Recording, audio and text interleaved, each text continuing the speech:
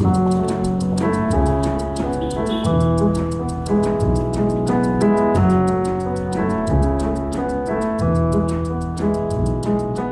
everyone, and welcome to Everyday Sublime. This is your host, Josh Summers, and I'm happy to have you here today. And in this episode of the podcast, I will be continuing a series of reflections about Vipassana meditation. This is a style of meditation that's found in early Buddhist practice, and it's a word, Vipassana, that means to see clearly, and it also refers to the insights that arise when we see our experience more clearly. So if you're just jumping into the podcast, I would definitely encourage a review of some of the more recent episodes, particularly the episodes The Key to Stillness, Part 1 and 2, and also the Basic Vipassana Instructions, Part 1. And today's episode and the instructions I give here will build on all of those reflections. But before I give you today's talk and instructions, I just want to say that if you're interested in resources or other practice opportunities to learn about yin yoga, Chinese medicine, and how yin yoga harmonizes our qi, or how any resources around meditation or yin or yang yoga, on our shop we have all our workshops, courses, and trainings now that we've produced as online, on-demand offerings. Those are all available through our shop. So if you head over to joshsummers.net/shop, S-H-O-P, you will see all those offerings, and there's really a whole range of things for whatever level of entry or level of development you're at. So head over there. And the other thing is, if you're practicing by yourself and you're interested in being part of a loose community of practitioners that share the values of the heart and mind that we develop in practice, check out our Sangha. This is an online practice community where we teach yin yoga, meditation, qigong, and yang yoga. And Terry and I see these practices as part of an integral spiritual practice or an integral life practice that, when practiced together, awakens the body, awakens our energy, awakens our psycho-emotional being, and awakens our awareness. And the basic premise is that when we strengthen and vitalize these different dimensions of ourselves, our own evolution, our own transformation, our own growth and development occur more in a straightforward and pleasant way. There's less bumps, you could say, when we take care of our body, energy, and mind this way. So check out the offerings we have in the Sangha. That's at joshsummers.net/Sangha, S-A-N-G-H-A. We have a variety of membership levels, everything from $5 a month to $99 a month. It's on a sliding scale. So we're trying to make this as accessible to anyone that's interested without there being a limitation of financial constraint. So we've had a number of people join recently that have come via the podcast. They were first a podcast listener, and then they took the step and joined, and it's really great to have them on board with us. And so I just want to say that in case you're a listener out there in podcast land and you've considered it, wondered about it, not sure about it. We're a very friendly group, and there's a lot of great discussion and development that we're witnessing in the members of this community. So once again, joshsummers.net/Sangha if you're interested in practicing with a group of like-minded yin yoga, meditation, qigong enthusiastic practitioners. Okay, without further ado now, I'll give you today's talk and instructions, the basic instructions of Vipassana Part 2.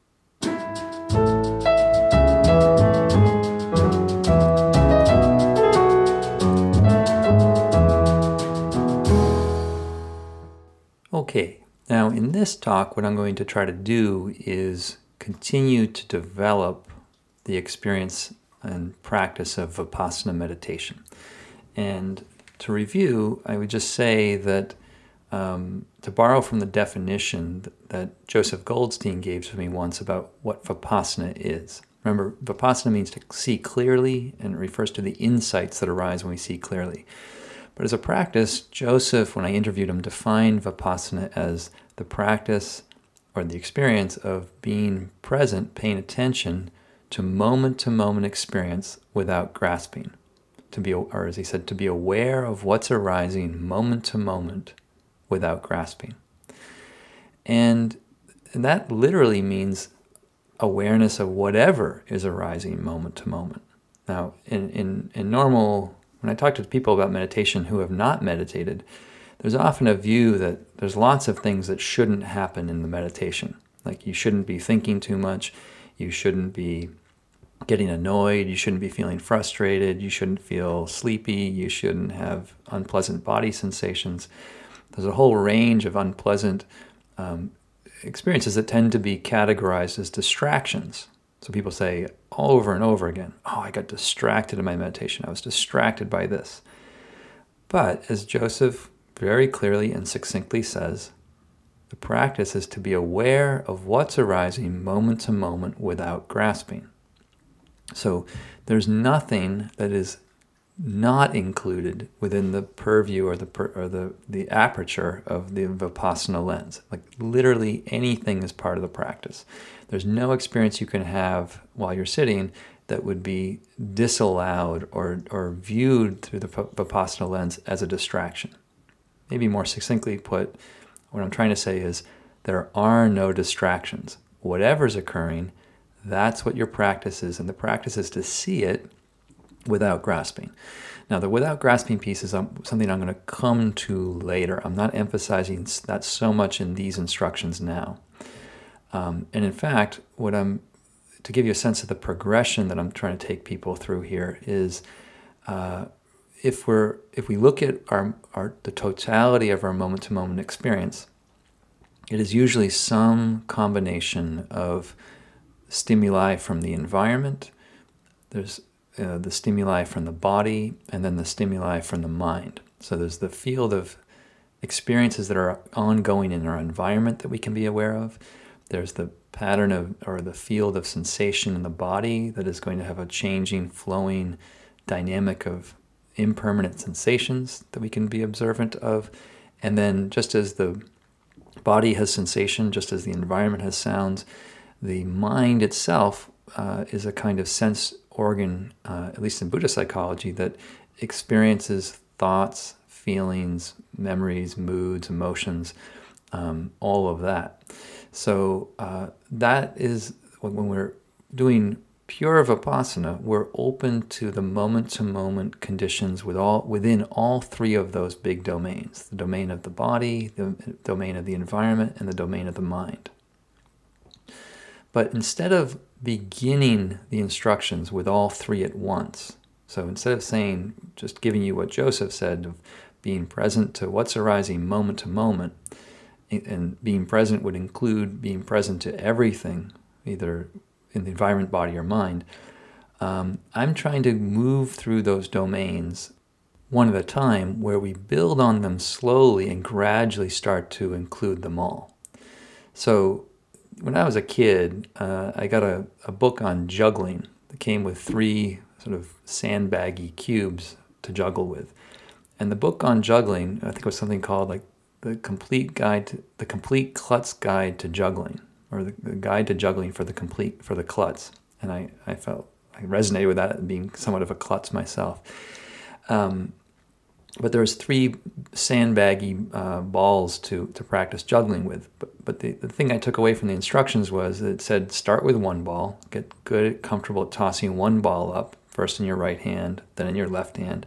When you get comfortable tossing and catching 1 ball, then you add the second ball. You toss 1 up, and then as the first ball is in the air, you toss the second ball up. You catch the first ball as it comes down, toss it up again, and then the second ball comes down, you toss it up again. So you get the idea. You practice with 1, and then when that's comfortable, you add the second, and when that's comfortable, juggling 2 balls, then you add the third.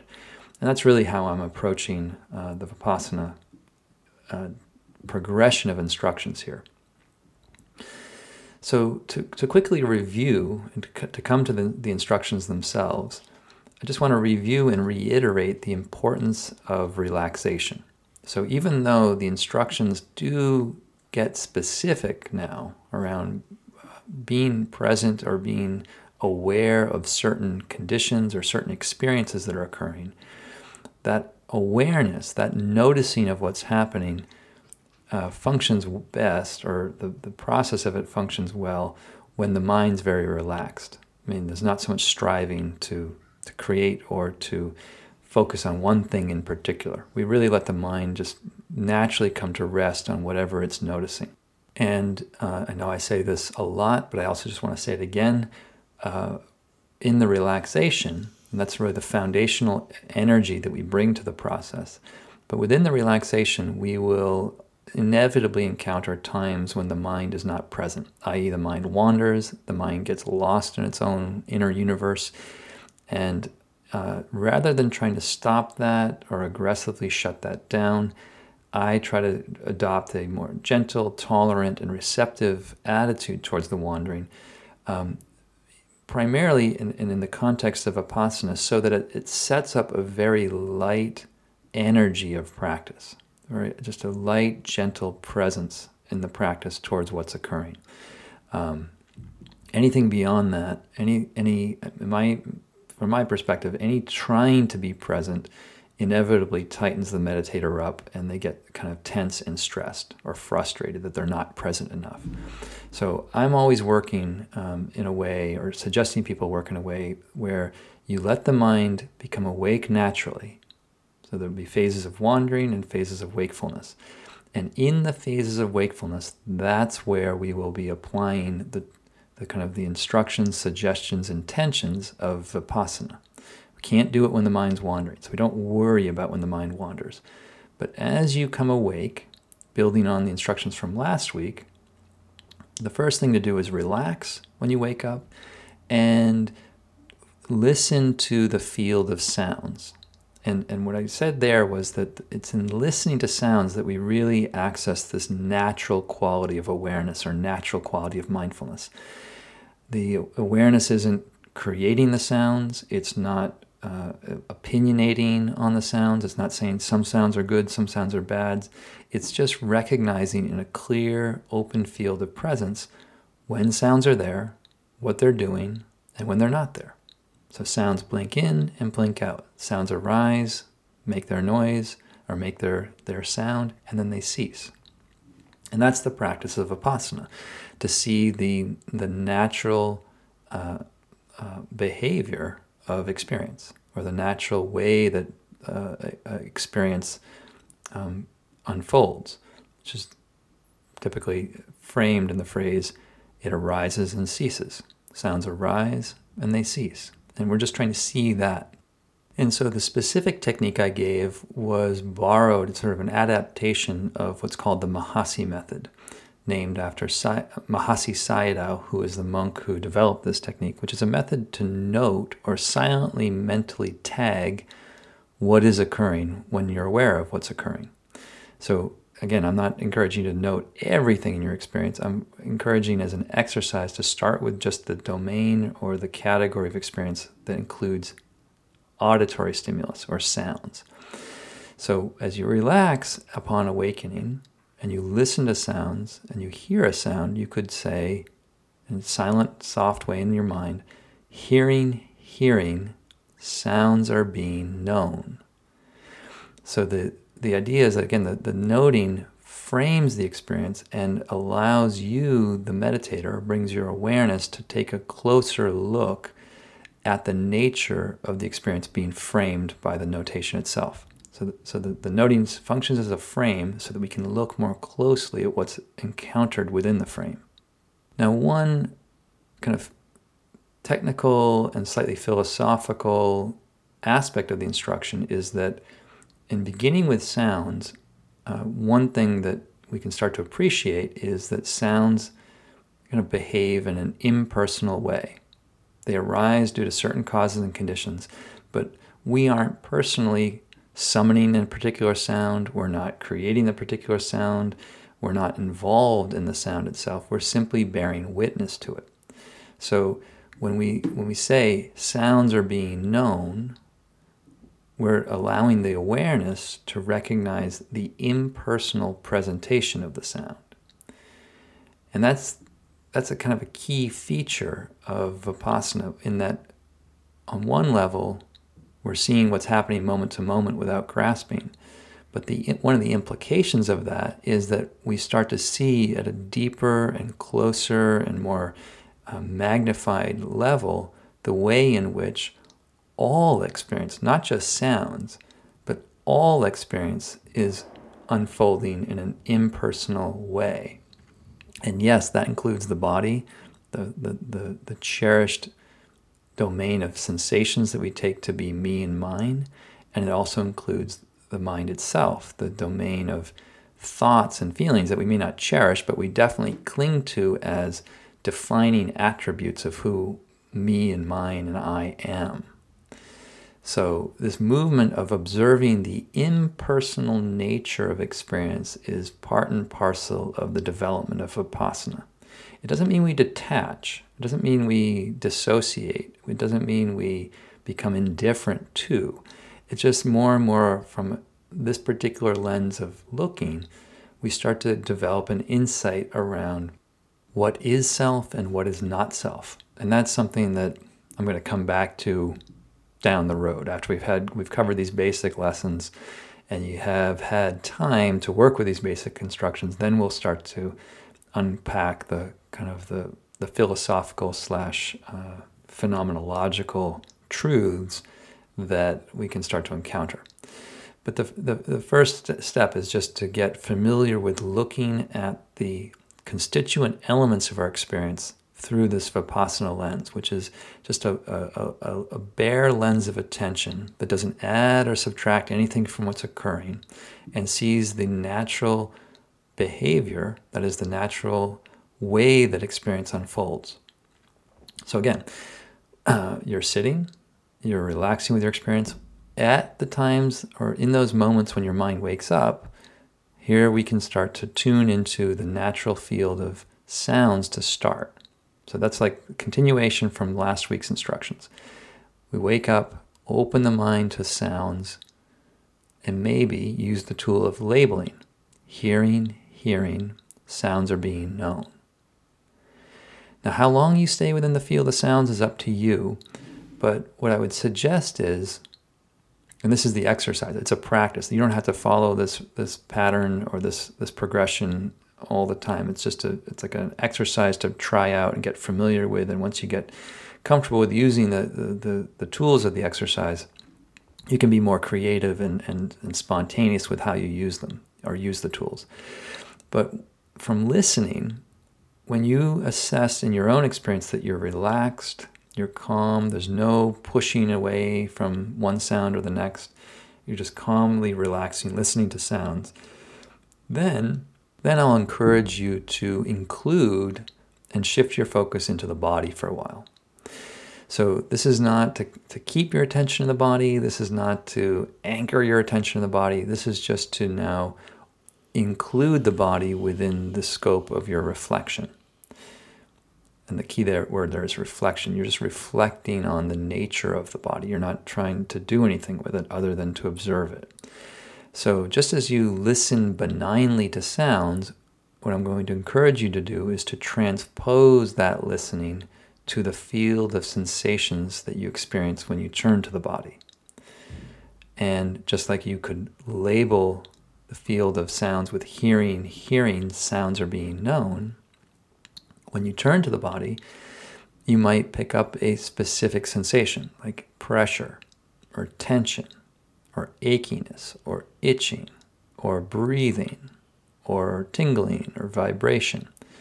Again, what you're aware of, I won't say it doesn't matter, it's just that we're not trying to select one thing or another to be aware of. We're just tuning into and being present to whatever is arising. So when we turn to the attention of the body and let our awareness include that, one thing you can do is, if there is a particular sensation, you could label it or note it just like you did with sounds. So let's say I had an itch. I could note itching, sensation is being known. Or if I feel a pulse, pulsing, sensation is being known. And I would encourage you just to use that much of the tool. Again, you don't have to label every single sensation in a moment-to-moment way. It's more you use the tool to frame your attention to pick up just what's occurring and then relax into a very receptive way where, just like putting the needle on the record player, you allow your awareness to glide with the unfolding contours of physical sensation. And similar to the activity of bringing mindfulness or awareness to sounds, one aspect of this is to make sure that we're relaxed. So the relaxation ensures that we're not striving or trying to be attentive to only one thing in particular, or that we're waiting for something to occur. The relaxation settles us into kind of the pocket of unfolding present moment presentation. And that's going to be a changing, shifting field of experience. So we really just letting these things be and allowing our mind to flow with them is how I try to emphasize it. But the sort of the wisdom side that can start to develop, and I just want to hint at this, and we'll explore this more in a future talk or lesson.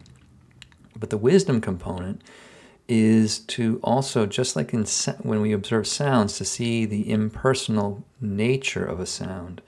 We start to see the impersonal nature of body sensation. Again, the normal perception is that it's my body. The mind has a habit of appropriating or identifying the body with some sense of an ego, like the ego is defined or influenced by the body. So what I'm getting at here is that just as we listen to sounds, we can see the impersonal nature of sounds, we can also start to see the impersonal display or the impersonal nature of the body. Like the body is just part of nature, just like sounds are. Sensations come and go due to certain causes and conditions, and we can bear witness to that impersonal changing flow of sensation. And I just want to pause there for a second. I realize the reflection around the impersonal nature of the body can sound kind of strange or nonsensical or irrational or just counterintuitive for many people. So, I'm not here to force an agenda or kind of strong arm you into agreeing with a particular philosophical viewpoint. The teaching is the way to look. So the teaching is an instruction around how to look, and then in developing that capacity to look in a particular way, the insights and the statement I just made of the impersonal nature of the body just becomes kind of an obvious truth. It's not something you conceptually or intellectually agree with. It's a direct experience that's confirmed within the fire of your own experience, or I should say maybe in the laboratory of your own practice. So to just close up or to conclude here, I'd say remember that it doesn't matter how much your mind wanders as you practice. The wandering mind occurs on its own. And when you are awake, so in the times when your mind becomes conscious and awareness is online, this is when, again, begin by listening openly from time to time, using the tool of noting, hearing, sounds are being known. And then you can let yourself glide in a relaxed way, tuning into just the momentariness of individual sounds that come in and out or blink in and out of consciousness.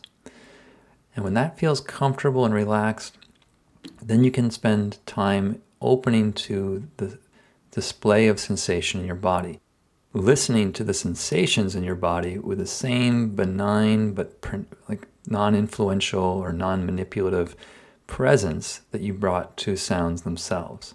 So listening to sensations, tingling, sensation is being known. Or pressure, sensation is being known. And from there, you can quietly, silently just allow your mind to travel within the variety of different sensations occurring in the body, as well as the variety of different sounds occurring in the environment. So those two domains can start to be practiced simultaneously. But I wouldn't force that simultaneity of open attention. it's fine to have that occur, and it may occur naturally for some of you. But for others, I think sometimes working with the specific domains, like really giving attention just to the field of the body for a while, or just to the field of sounds, brings a sense of greater familiarity and cuts down on the amount of overwhelm that might occur if you feel like you have to be responsible for tracking and paying attention to too many different dimensions of your experience. So in other words, I'm just trying to keep this simple and etude-like or exercise-like, so that you build the muscles of these capacities slowly over time, and eventually we will put it all together in a freestyle sort of way. But for this week, practice, again, it's really just a simple development or a simple continuation of the instructions I established last week of being relaxed and receptive. And when you're aware of sounds, hearing, sounds are being known. When you're feeling the body, whatever sensation is most obvious, just tagging that, like pressure, sensations are being known. And there's no reason to just limit these activities or these exercises to the cushion time or to your formal meditation or to your yin yoga practice. When you're out and about, when you're at work, when you're in the commute, if you're taking a walk, check in with it from time to time. Hearing, sounds are being known. And just see what recognizing or seeing things through that particular lens does in terms of how it changes or conditions your experience. That's what we'll be tracking and looking for going forward. What is the result? Another way of saying this is, what is the karmic result of paying attention in this particular way? That's the question for you. Okay? So have a good week, and I'll look forward to seeing you soon.